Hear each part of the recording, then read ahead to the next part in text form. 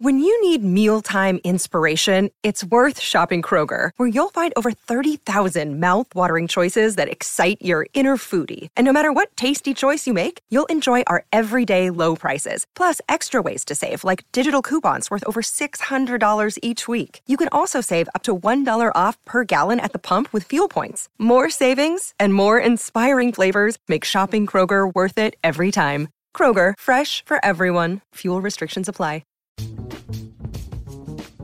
Hello, and welcome to another off-season edition of the 66 to 87 podcast. I'm your moderator, Tom Reed, joined as always by Taylor Haas and Dave Molinari, and we will be joined a little bit later by Penguins team historian, de facto historian, Bob Grove. Always good to catch up with Grover. Fans know him for a long time as a sports writer and also a post-game host on the radio show on the Penguins radio broadcast. Did a lot of stuff pre and post-game, so can't wait to hear from him. Probably talk a little bit about the first Stanley Cup and some of the other ones this team has been fortunate over the years to win. But we are actually getting close to a time, Penguin fans, where there's news coming. And, of course, the draft is coming very quickly. The 23rd, Dave? 23rd and 24th, is that correct? That's correct. The round one will be the evening of the 23rd, and then the final 6 rounds will be on Saturday, the 24th. Virtually, this is going to be held virtually again? Yes. Okay. And the reason I bring this up with Dave is because Dave wrote a piece the other day, kind of looking back at some of the history involving the Penguins and kind of the activity at the draft. Of course, you know, the big thing about the draft is getting your stars for the future. But when we look at the Penguins situation, they have a 2nd round pick, a 5th round pick, and 3 7th round picks. So I thought today what would be more interesting is the other thing that's always happens at the draft is you see a lot of trades. And if you read Dave's story, he laid out some deals that have been made over the years to acquire players or to let players go with this franchise. And I want to ask you guys both, we'll start with you, Taylor. Ron Hextall, there wasn't a lot of chatter about him making very many moves at the trade deadline. He'd kind of be quiet, and boom, they go out and get Jeff Carter, who, oh, by the way, happened to be their best player, I think, in the playoff series against the Islanders. Do you expect Hextall to try to be aggressive, and should he be aggressive at this draft? Yeah, I mean, it's hard to say because he's in a position, I think we mentioned before, where he's trying to rebuild and also kind of retool at the same time. Those two things don't normally go together, getting players in, getting picks. But, I mean, at the draft, something like I mentioned before, maybe moving out, Marcus Pettersson, if he makes it, past the Seattle expansion draft. 4 picks, they were just in part of a larger deal to free up some of his salary and then, open up a spot for P.O. Joseph. So that P.O. Joseph, that might be a place that they can do that at the draft. I don't know what kind of return that would get if it would just be for him. But, they only have a 2nd, a 5th, and 3 7s. So getting more picks in this draft would be nice. But then again, it's also not that strong of a draft class, given everything that happened in the last year. Dave, Taylor kind of lays out that makes a very good point is there, Hextall is in this caught between two minds of still trying to get whatever he can out of this window while knowing he's got to start at some point looking down the road to the future and adding to this pipeline. Do you expect him to be aggressive as we get ready for this draft? Well, I mean, he can try to be as aggressive as he wants, but you can't make a trade unilaterally. You have to find a willing partner.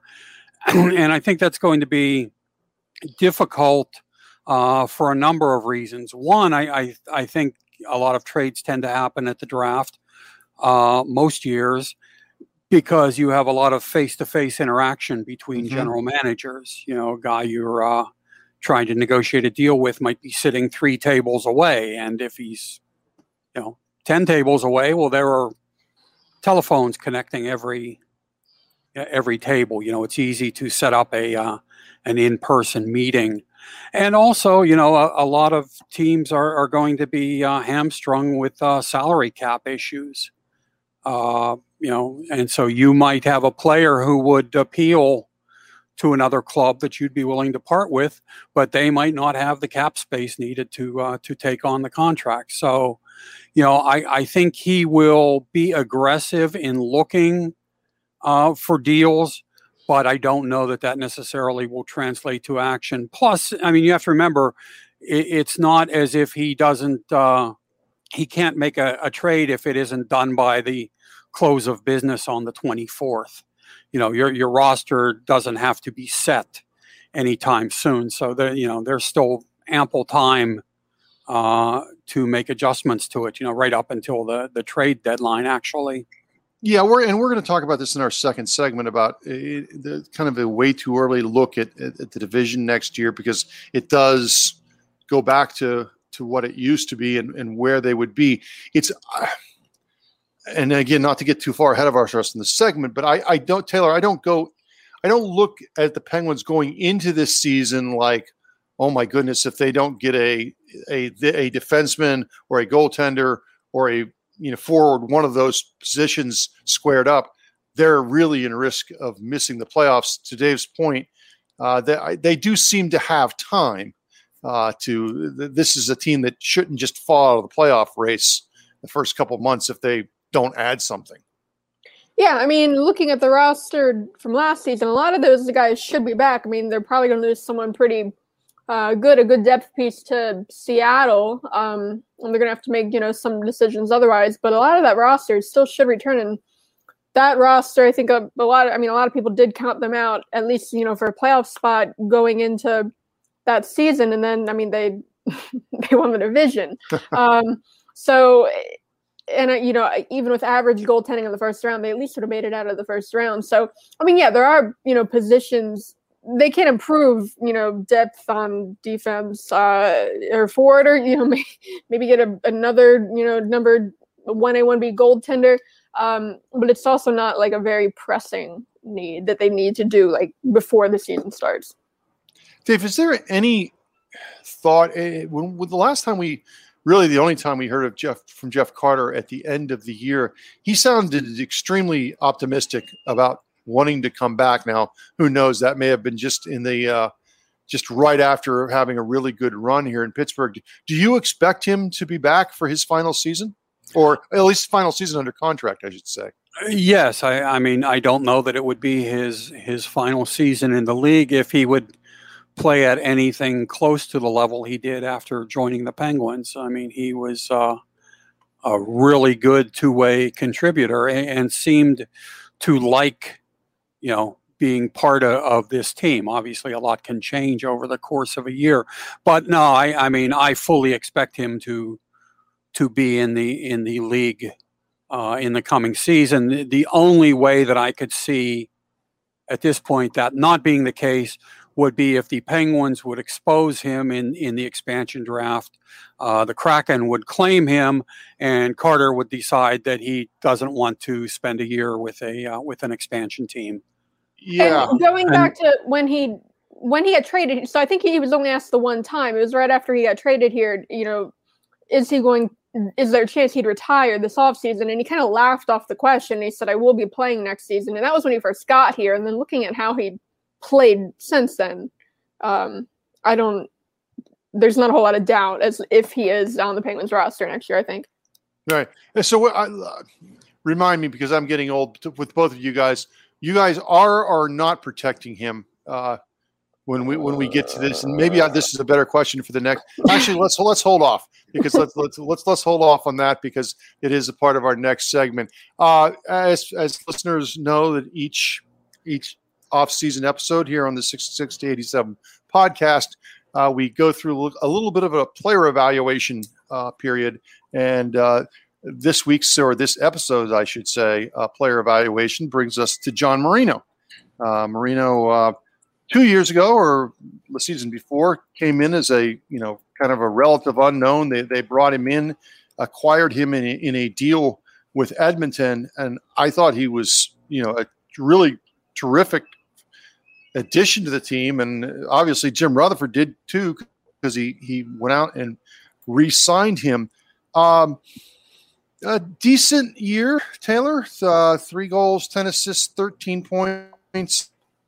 I thought he started a little bit slow, but I thought he kind of showed what he can do, even though he kind of moved back from the second pair to the third pair. Yeah, I mean, he didn't have quite the same season he had, in his rookie season. So I don't know if you could call that a sophomore slump. I mean, his partner Pettersson wasn't, the strongest either.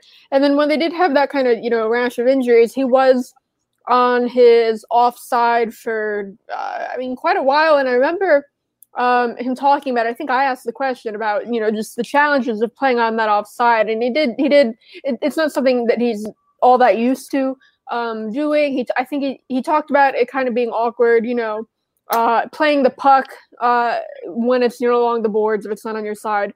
So, I mean, that's definitely a factor too.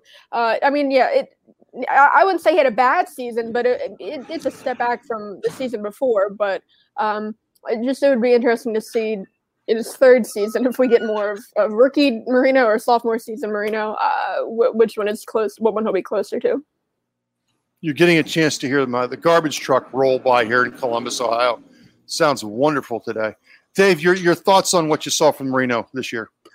Well, I mean, it certainly he did seem to suffer from the sophomore slump, which I don't know if that's a thing or not, but he certainly regressed, especially in the early part of the season from the lofty standard that he set when he was a rookie. But he seemed to get his game in order as the season went along. And I fully anticipate that what we see from him in the future will be more like what we saw in his first year, and will build on what we saw in his first year, as opposed to what happened during his second season. The interesting thing, I think, will be what happens if he has a new partner.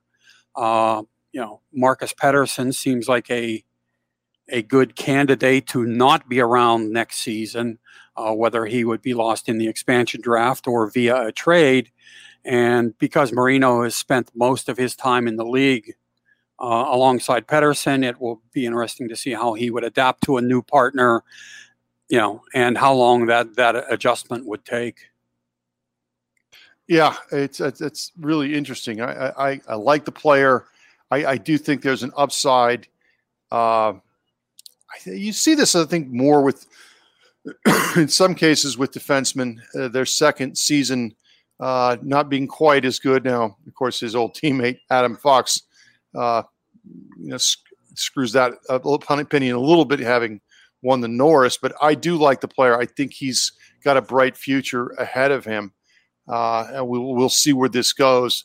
Where we're going is into a break, and when we come back, we'll hit the roundtable, talk a little bit about the expansion Kraken, and kind of our thoughts on looking ahead toward next season already in the old Metropolitan Division. Stick with us in the 66 to 87 podcast. Hey, it's Kaylee Cuoco for Priceline. Ready to go to your happy place for a happy price? Well, why didn't you say so? Just download the Priceline app right now and save up to 60% on hotels. So whether it's Cousin Kevin's Kazoo Concert in Kansas City, go Kevin, or Becky's Bachelorette Bash in Bermuda, you never have to miss a trip ever again. So download the Priceline app today. Your savings are waiting. Go to your happy place for a happy price. Go to your happy price, Priceline. Another day is here, and you're ready for it. What to wear? Check. Breakfast, lunch, and dinner? Check. Planning for what's next and how to save for it? That's where Bank of America can help. For your financial to-dos, Bank of America has experts ready to help get you closer to your goals. Get started at one of our local financial centers or 24/7 in our mobile banking app. Find a location near you at bankofamerica.com/talktous. What would you like the power to do? Mobile banking requires downloading the app and is only available for select devices. Message and data rates may apply. Bank of America N.A., member FDIC. Mother's Day is around the corner. Find the perfect gift for the mom in your life with a stunning piece of jewelry from Blue Nile. From timeless pearls to dazzling gemstones, Blue Nile has something she'll adore. Need it fast? Most items can ship overnight. Plus, enjoy guaranteed free shipping and returns. Don't miss our special Mother's Day deals. Save big on the season's most beautiful trends. For a limited time, get up to 50% off by going to BlueNile.com. That's BlueNile.com. Well, welcome back to the 66 to 87 podcast. We ended the last segment, and I kind of, here's the garbage truck. We're making its second pass here. We ended the last segment mentioning a little bit about the Kraken. Obviously, that's one of the big stories in the next couple of weeks. The Kraken getting started. Every team will be losing a player, and I wanted to refresh our listeners of your thoughts on Jeff Carter. What you would do with Jeff Carter? Would you protect him or would you not protect him, Taylor? Well, at this point, I would say no. We've talked before. His age and his contract. It's not that doesn't make it a given that he wouldn't be taken. There are a couple of reasons why a team would take him. Why Seattle would take him. His experience. He could help establish that culture early on. If they do end up being a contender, he's definitely a valuable piece to have. If they don't end up being a contender, you can flip him before the deadline for picks and prospects. He's still a really good asset. So. But I would take just looking at the other pieces they have who are younger, I would take the gamble and expose Carter in order to protect. I can't remember who's on my list still, but Crosby, Malkin, Rust, Gensel, Kapanen, and those are the five given, and then it comes kind of down to those last two spots. Right now, I'd give it to McCann and Tanev. And so I wouldn't take out either of those guys for Carter. So that's where I'm at right now. Dave, you always mention when we talk about this is that, we have no idea what's going to happen with the other 30 teams or 29 teams that are going to be involved here. So, but are you along the lines with Taylor in the sense that he's older a player that you don't think you'd have to protect? And as you mentioned in kind of the last segment, maybe he would end up just saying, I'm going to retire if I'm going to Seattle.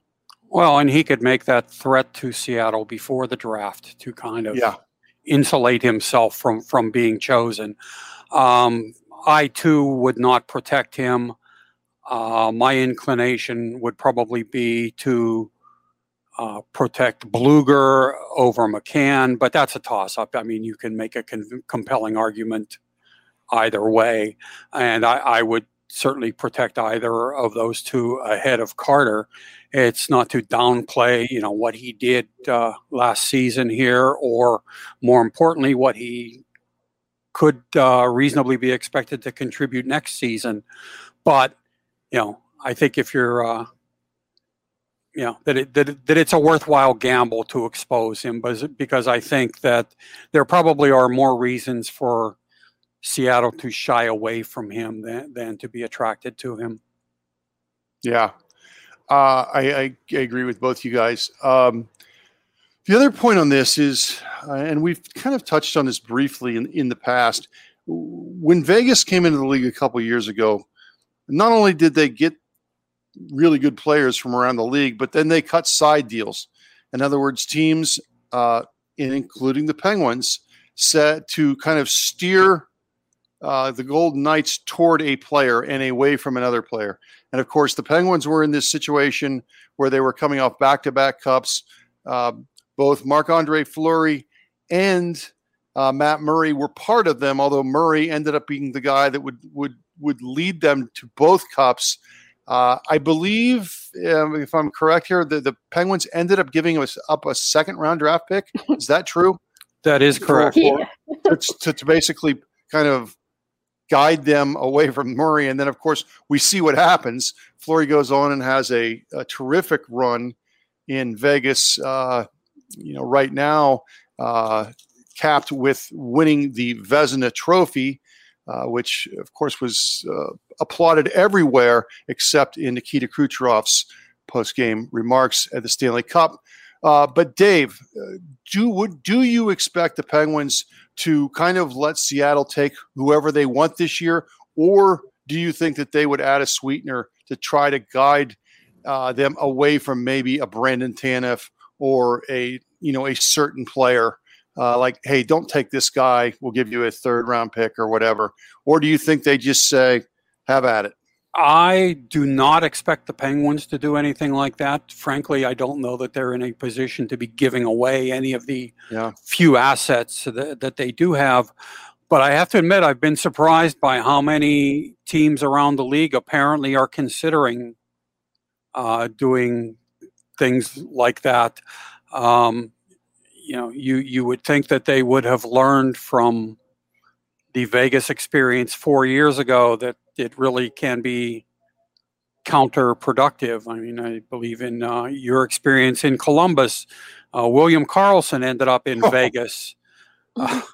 You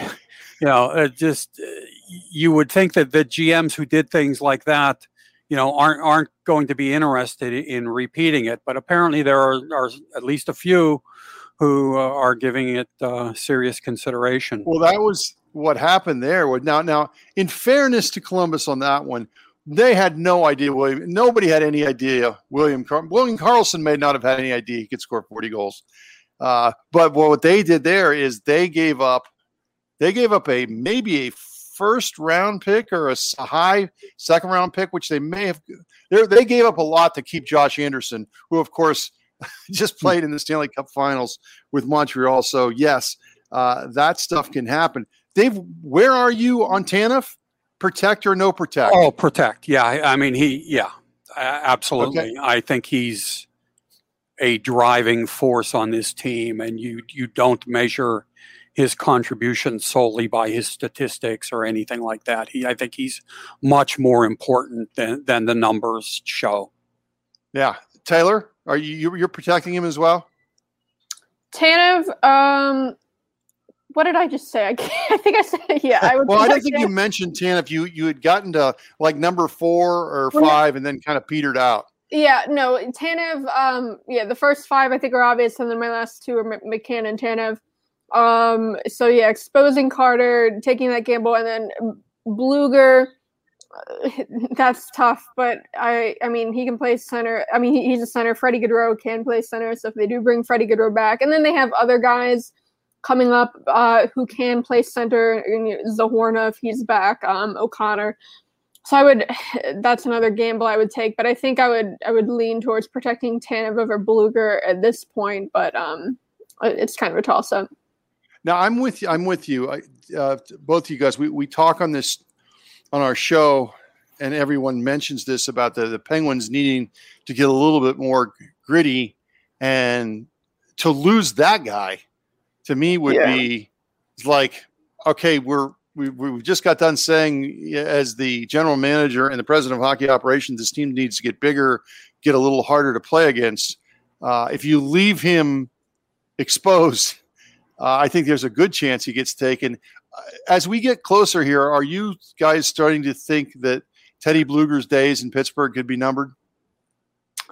I would, I mean, looking at least my list, who I would have exposed, I think Blueger is a guy who would be, I mean, super appealing to Seattle, especially given how young he is. So, I mean, if that ends up being the protected list, if he is exposed, maybe I would, he would be who I would think they would lose, given who I protected on my list.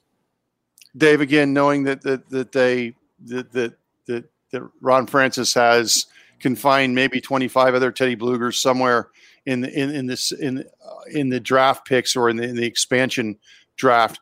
But do you think that he would be if you're Francis, you'd look at that guy and say, that's a nice little piece there to kind of build around, not build around, but to add? Yeah, I mean the qualities of his game that were just cited are the reasons that he would be on my protected list. I don't think there are going to be 25 other Teddy Bluegers available to Seattle. He's not a franchise cornerstone by any means, but I think he's a very nice complementary piece who still has some untapped potential.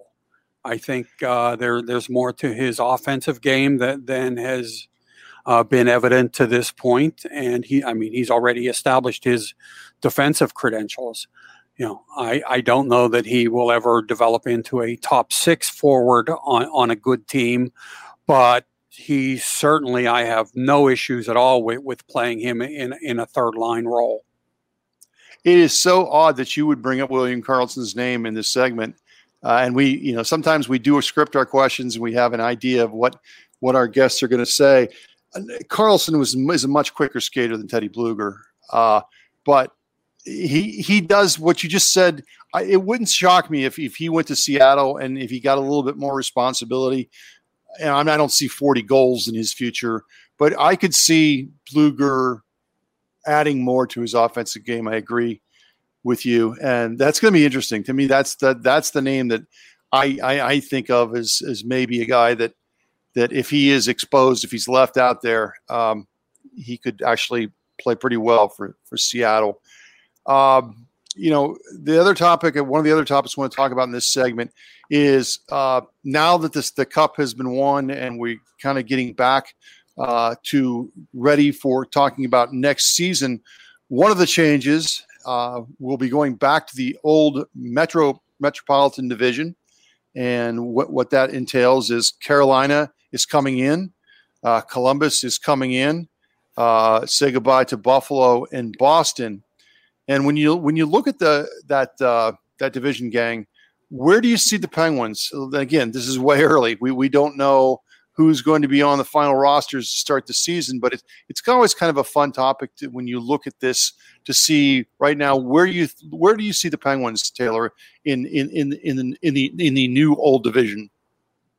I mean, it's hard to say. Even this season, that division was just so tight. I think, looking at this past season, I would have expected the Rangers and probably the Flyers to be better than they ended up being. I think, for the Flyers, if Carter Hart, if he can just get it together, that makes that division just that much tougher. It's hard losing Buffalo in the division. That's hard to have a team like that. That was some easy points for teams this season. I don't know where I would have the Penguins ranked. It's so hard to say. Moves are going to be made because of the salary cap. Guys are going to be lost because of the expansion draft. So I think it's too early to say where they'd finish, but I think it's going to be a tight division, a tough division. Dave, what do you see? Where do you see this team finishing, given what we know of Carolina and Columbus, rebuilding Columbus, I should say? I see them as one of about 6 bubble teams where the order of finish is going to be dictated by things that we can't envision now, like injuries, slumps to key contributors. There are just the variables that can't necessarily be, of which the specifics can't be anticipated, I think are going to be decisive here. I don't see the Blue Jackets being a factor in the playoff race, and I don't know that New Jersey is quite ready to be, although I think it has the potential to be a spoiler for some teams. But I could really see any of the other 6 getting in or being left out, with the possible exception of Carolina. I think they might be the closest thing to a sure bet in the division. But, I expect it to be, ultra competitive, even more so than it was this year, with, a half dozen teams finishing within a few points of one another. Yeah, I tend to agree with that. I agree with Carolina too. I think Carolina is still very good. It'll be one team. It'll be interesting to see what their offseason brings is the New York Islanders. They've got some guys, either guys coming up on unrestricted free agency or restricted free agency that have to be re-signed. And they're like everybody else seemingly in the world. They are up against the cap. Another team, and Washington is, I think, in the same kind of boat as Pittsburgh. Their window, if it's not closed, it is closing. And boy, did they have a really bad ending to a season. Did not seem to have a goaltender for that. Forget the future, but even last season, the goaltending really bit them. And what happens with Philadelphia? I like Pittsburgh. I think they're still right there. But I think the way you described it as 6 bubble teams is pretty good. Taylor, any last thoughts on the division, and if Pittsburgh is a bubble team, or you think they're going to can they repeat winning the division? Yeah, I think winning the division. I wouldn't mark them down for winning the division. I think they'll at least be in the playoffs. I don't know. At least they aren't Edmonton. Y'all just see what just happened. The Oilers got Duncan Keith from the Blackhawks for Caleb Jones and a 3rd-round pick. If that's what the trade market's like this offseason, that's rough. So that's the first Jones brother to move. The second one probably, Caleb's brother probably is going to move at some point this summer out of Columbus. Last topic. A couple weeks ago we had John Forsland on the show, and John is especially this past season, was commonly paired with Pierre Maguire, the former Penguins assistant coach during the early Cup years. Today or yesterday, named as the Ottawa Senators' new vice president of player development. And I'm not sure in the years that I have followed hockey as far as the broadcasting side, and Pierre, spent, it seemed like forever. Pierre did all, I think, most of the years on the NBCSN broadcast, a guy that was more polarizing. And I kind of liked him. I thought he was quirky. He seemed to know where everyone went to high school or college. There were times it got to be a little bit too much. But I also know, Taylor, Pierre Maguire seemed to have an issue with analytics, he certainly wasn't afraid to mention analytics and why it seems to be overblown. You want to get your thoughts on Pierre? I don't know. You call him polarizing. I think to be polarizing, you do have to be liked. I know you just said you liked him. There's really not two sides to Pierre. I don't see a whole lot of people on social media in the comments talking about how much they like Pierre. But I mean, you mentioned the analytics thing. You talk about, Pierre not liking analytics. I think he just doesn't understand analytics. I think he hasn't taken time to really learn about it, and it scares him. I think people like that, they don't like, analytics, it's just more information. No one's saying this is where we're getting everything now. Of course you have to watch the games too, but analytics do tell you a lot. And I think people like that, don't like, just like the common fan blogger, having that kind of access to stuff like this. He has to know this, that and when people talk about analytics and teams using analytics, it's not like Corsi, Fenwick, the stuff that we have access to. Teams have their own proprietary stuff that we just don't know what they're using, and that's kind of how they make their decisions. And it just seems like he doesn't understand it. But looking back at these playoffs, especially, the first round Penguins matchup against the Islanders, just the stuff he'd say, it's like he thinks that some of the stuff he'd say, it's like he doesn't even understand the basic analytics. Anytime the Penguins' fourth line did something good, he'd spout off about how analytics can't measure that, or that what they do, they can't be measured by analytics. The fourth line is very good, and they have consistently good analytics as a result. Some of those games, their Corsi for the relative Corsi for is the highest one on the team. It's like Tanev scored a goal in one of those games, and he's like, "There's no analytic number for that." Goals? Are we not counting goals now?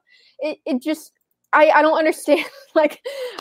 And his hate for analytics because he doesn't understand it, and then for him to, we're talking about him now because he got hired by the Senators.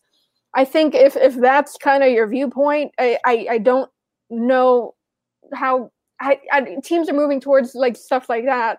You have to, consider analytics. So I don't know how good Pierre is going to be in this new role with the Senators. Dave, I thought you were supposed to be the irascible one on this panel. Gee, I'm not sure how you would have come to that conclusion. But, I mean, I've known McGuire for more than 20 years, 30 years, going back to his days as a scout with the Penguins. And I like him very much on a personal level. And I don't really care what he thinks about anything on a professional level, though. He's entitled to his opinions about the analytics, just as all of us are. I'm not going to lose any sleep one way or the other over how he feels about them. I will say, I think it's a great hiring because it ensures that we won't hear him on TV saying these kinds of things anymore. But I mean, when we talked off the air about bringing up Pierre on this segment, I did bring up the article from the Hartford newspaper after he got fired as head coach of the Whalers in 1994. And one of the lines in the beginning is, in 15 years covering the NHL, we had never seen a coach so universally disrespected and disliked within his organization. I think I think we had have talked about it before, but my favorite Pierre story from when he was in Hartford was when, he was with the Penguins before, and he knew Jágr sometimes used an illegal stick. And it was towards the end of a game, and he challenged the game. I think it was tied, or either they were. Dave, you might know this story better, but or the Whalers needed a goal. No, I think it was tied. And then he challenged for the legal stick. Jágr was using the legal stick. Jágr went to the box. So this was, I remember now. And I think it was in overtime. Jágr came out of the box, scored the game winner. But after, if you look up like Jágr's quotes from after that, he said that was the most important goal of his career because I think he called Pierre a know-it-all and because he shut him up. So I'll side with Jágr on this. I don't think he's ever been wrong before, but if Jágr doesn't like Pierre that much, I mean, he can't be wrong, I think. All right. Well, that's again, that was terrific stuff from Taylor. Again, taking the role of Dave today is getting a little temperamental on a subject. Poor Pierre. I will say I met Pierre a couple times as a fan, and he was very nice. I took pictures with him. Well, Taylor, this is not just being heard in Columbus. Poor Pierre is going to hear about this. The 66 to 87 podcast is worldwide, so this will probably be on headlines here shortly. Taylor Haase and her hatred for Pierre McGuire. When we come back, a guy that everybody loves. I hope Taylor loves him too. Penguins historian Bob Grove will join us. 87 podcast.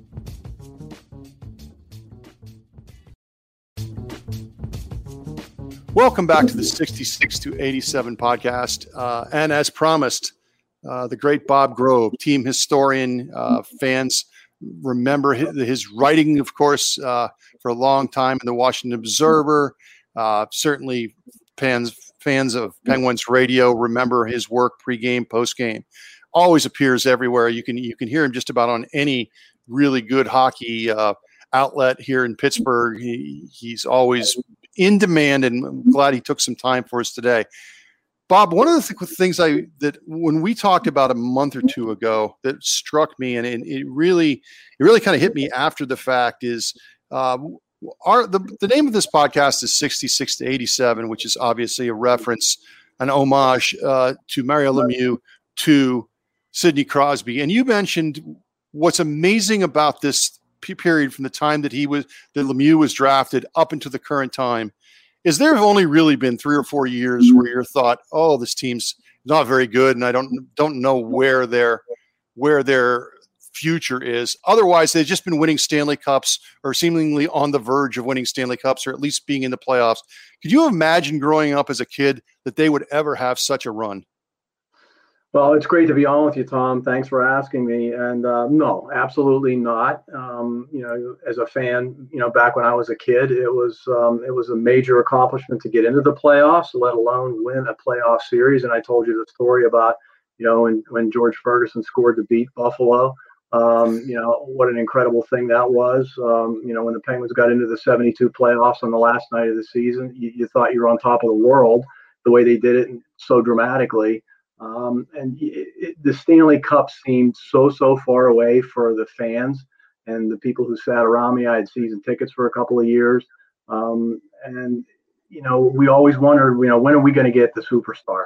When are we going to get the guy who can get us to a different level?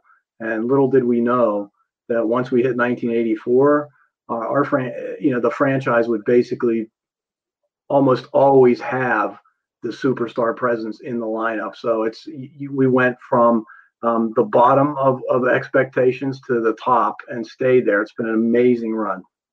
Yeah. One of the other things that stuck with me, especially after the way the season ended, was one of my favorite comments that you made to me. And I think we were both semi-optimistic about the Penguins' chances of maybe getting out of the first round.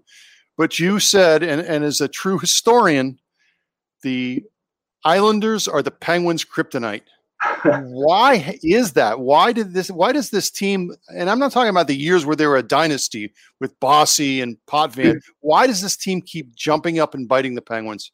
Well, I'm glad you said it like that, because, when you think about all the playoff losses to the New York Islanders, when you go back to 1982, that's totally understandable, because, had the Penguins actually figured out a way to play those last 6 minutes and keep the lead they had, that would have been the greatest upset in their history, and it still would be so today. And so no one expected that. And of course, it didn't come to pass. And that team won 4 Stanley Cups, so no issue there. But when I think about the more recent go-rounds with the New York Islanders, when you think about the 93 playoffs, it's the same sort of thing. It's like, remember, they lost Pierre Turgeon until Game 7, and he barely played in Game 7. And I can remember watching Pierre Turgeon take that hit from Hunter at the end of the previous round. And I said to myself, when that happened, I said to myself, the Penguins are going to win this series in 3 games, because there was no chance. The Islanders had no chance almost to begin with, and they just lost their best player. How did they survive? They survived on the gritty determination of good goaltending for sure. But the gritty determination of guys up and down their lineup, and that hasn't changed. When I think about the New York Islanders and the way they've beaten Penguins in recent series, this is a team that has an identity. It's not your identity. They can't score at will. They have to work really, really hard to create everything. And while the Pittsburgh teams have been able to work really, really hard at times, they don't have to do it as consistently as these Islander teams have done it. They're just used to playing like that. And, the only downside for a team like that is what you saw in the last few games of the third round this year, when the Islanders just couldn't buy a goal because they didn't have enough creativity. And that's what's keeping them from a Stanley Cup. But they've got everything else. And so for me, when I think about Penguins versus Islanders, it's skill versus determination. Yeah. Taylor? I mean, yeah, Bob, Tom mentioned your work as a historian. I think for fans that follow you on Twitter, what stands out is these stats you pull out. I feel like, if I ask, what's the Penguins record on Tuesday nights when there's a full moon, you could come back with, the answer in a pretty short amount of time. Just what is the process for pulling out some of these stats you put out on Twitter? Well, I thank you for that, Taylor. And, I keep a lot of spreadsheets over the years that I've started. So it's really just it's a case of updating them all. And so, I've got a lot of separate spreadsheets for Crosby and Malkin and Mario and Yager and some individual players and all the Penguins the recent number 1 goaltenders. But I just keep a lot of information about every single game in my own spreadsheet. So I know when people are asking a question, I know how I can quickly go find an answer without, going. A lot of this stuff is available on NHL.com. I mean, that's where I get it. That's where I take the summaries. But what I do is I plug it into my own charts. And I've got, as Tom knows, because I showed him a few when we got together recently. There's a lot of them. There's probably too many of them. So it's really a question of me having the ability to track what I think is important, and then I know where I keep it, and then I know how I can and making it as whole as I can. And in other words, going all the way back to 1967. And so that's really what it's about for me. It's about inputting a lot of data after every single game. And then, in the off season, I create a project for myself, something that during the course of the season, if I once or twice say to myself, yeah, again, here's something I wish I knew. I wish I had the information, and I should go and get it. And so my project this summer is I'm looking at every 5-game points scoring streak that any player in team history has had, whether it's points, goals, or assists. It has to be a minimum of 5 games. And so I'm making a spreadsheet of those. So if you say, how many 5-game scoring streaks has Sidney Crosby had in his career, I'll be able to tell you with just a click of the filter. But I want to go all the way back to 67. So what this means is I got to go back to the game-by-game sets for every single player in every single year. And I'm doing that on NHL.com, and it's going to take me most of the summer, but I'll get there. And that's an example of, so that's something I could look up myself if I had never done that, but it's just something that interests me. And, now I can go call it up in a matter of seconds rather than spending 15 minutes trying to figure it out. What are some of the other summer projects you've done? Like, what did you do last off season? Well, I've lost track of how many, because I do try to keep the big ones for the summertime when they're really time consuming. I remember recently I did one on Gordie Howe hat tricks. So all the Gordie Howe hat tricks in Penguins history. And that's not something there's no website you can go that I know of that you can go find that information. Yeah. You have to basically go through every game summary. And you have to say, okay, well, the way I did it was, let's look and see who had a fight and a goal in a game, because you've narrowed it down, and I can filter them out, and I can say, okay, here's, if you had a goal and an assist, that means the Penguins had to have at least 2 goals in the game. So I can take every game that had 1 or 0 goals for, and I can eliminate it. So that gets rid of a few hundred anyway, and go from there. And so that was really pretty time consuming for me to do. That's another example of a summer project that was interesting. And yeah, I cursed myself a little bit as I was midway through because it was taking so long. Yeah. Unfortunately, that's what happens to me is when I get a bug about finding something out, I know that I'm going to succumb to that. I'm actually going to start doing it, even though as I go into it, I know this is going to be more time consuming than even I thought it was going to be. Yeah. Dave?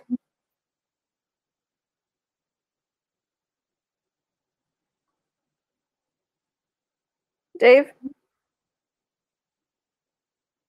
Okay, sorry about that, guys.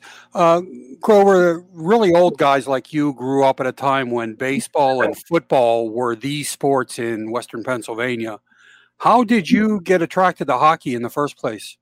Yeah, it's great to talk with you, Dave, as always. It was really, and I had relayed this to Tom as well earlier. Back when I was 10 or 11 years old, I remember seeing highlights of the Penguins Oakland playoff series from 1970 on TV. And it just kind of caught my attention. I wasn't watching the sports for that reason. I was doing something else actually, and it came on the screen, and I thought, wow, this game is so fast and it looks so interesting. And I said to my parents, I would really like to have tickets to go to a game next season. And that's what I got. That was my Christmas gift for the Christmas of 1970. And the day after Christmas, I went to my first game. And as you know, Dave, you've heard this story and probably applies to you as well. For many people, once you go to your first game, you're probably going to you're going to get bit by the bug in a way that it never leaves you. And that's what happened to me. So it was then that I started following the team and listening to the games on the radio and bugging to go to every game, as many as I could with my parents. So it certainly wasn't, I didn't learn it from anybody in the environment. As you said, I grew up, I was a huge baseball fan, loved the Pirates, played a lot of baseball, played all the sports like kids did, in the backyard, and you played in grade school, etc. Never played hockey, never played street hockey until after that. But we played a lot of street hockey in high school. So once I got to the first game, I was hooked. As you noted, you've seen a few games since that first one. Let me put you on the spot here and ask you, what do you see as the high point of the franchise, and what was the lowest point that you witnessed? Wow, those are good questions. I'll tell you what, my high point for me is an easy one, and that's the 10-4 win over the Rangers. I think it was in April of '93 when Mario had 8 points. He got the standing ovation from the MSG crowd. The Penguins were 2-time defending Cup champions.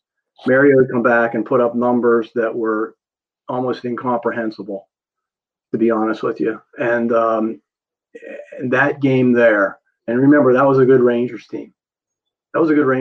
And that game there, I just felt like I just can't see this team losing in the playoffs, in the upcoming playoffs, which of course they did. But at that point, they were 2-time Stanley Cup champions, and they had just destroyed the Rangers on home ice. Mario looked twice as unstoppable as he normally was. And I just felt at the end of that particular game, I don't think the Penguins had ever been a more dominant team than they were at that particular point, to be honest with you. As far as the low points go, well, I mean, the low points were, you're the worst team in the National Hockey League. So you want to go back to what that looked like in 81, 82, and 82, 83, 83, 84, especially when all the fans you knew, they just couldn't comprehend how this team could be so bad. And they were. And for me, those teams were even much worse than if you go back to kind of the 03, 04, 02, 03 time frame. Those weren't very good teams either. But those teams in the early 80s, after EG had come in, and they had been decently competitive in 81, 82. Obviously, we talked about the Islander series, but boy, it just went south after that, and there just seemed to be no hope whatsoever. The front office kept changing, and there was always the nagging, talk about the ownership and what was going to happen and all that kind of stuff. So, I can still remember DeBartolo having that fundraiser for Action. Remember ASAP, Action for the Spirit and Pens? And it was basically like DeBartolo saying, the community's got to deliver, or else, I can't even I can't lose money at this rate that we're losing it going forward. So those were the low points for me, even lower than some of the crushing for fans playoff losses that they've had. Bob, we'll get you out of here on two questions, one from the past and one for the future. The one from the past, we've been talking a little bit on the show. This has kind of been an anniversary year, both for the 2016 Penguins, but also the 91 Penguins. The 91 Penguins that win the Cup. It's just you're saying like 8-9 years after where the team is as bleak as the future ever looked. Take us back to Minnesota and Game 6 and the 8-0 win. And for someone who's covering the team, but also grew up as the kid listening to the games on the radio, what must that have been like for you that night?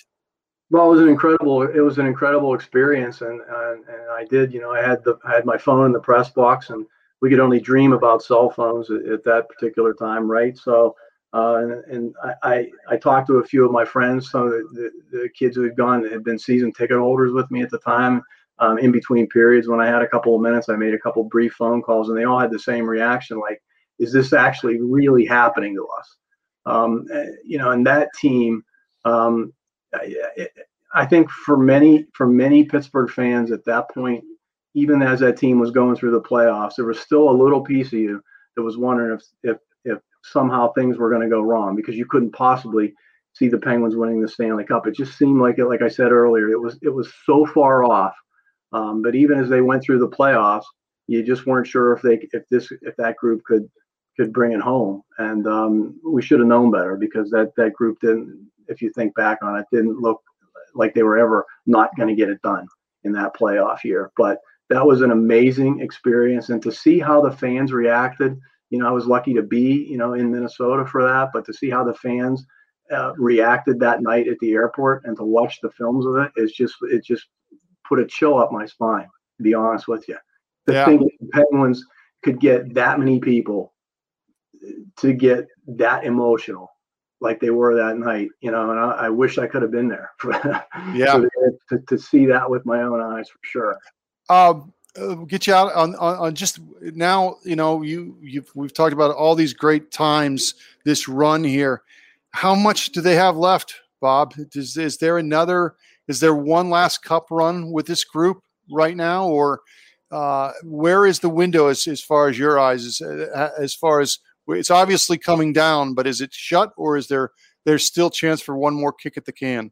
Well, it's not shut for me, but it's pretty close to being shut. And I think that's just look, Sid and Gino, Letang, they can only play at these levels for so long. And then, as they get older, their levels come down a little bit. We've seen that. I think Letang had an excellent year. Sid had an excellent year. Gino had a rough year and got off to a rough start. And then, of course, the injuries and everything else. But for me, the part of the equation is, and the reason I say the window is still a little bit open is this. Those three guys and some of the others, like Gensel, who for me is an incredible goal scoring talent, just absolutely. They have the ability they have creative ability. They have ability to score. It's just a question of the surrounding cast. As these guys at the core of the Penguins have gotten older, for me, the supporting cast every year has to get better if they're ever going to make one long run, one more. And that hasn't happened yet. It's been okay, obviously. Look at their regular season performances, but it's not good enough for the long run when you can't even get out of the first round of the playoffs the first 3 years. You need people who can have an impact, more of an impact than they've had recently, to surround those guys. And now you have the goaltending question on top of everything else. So it's still open, but for me, it's just barely open. Yeah.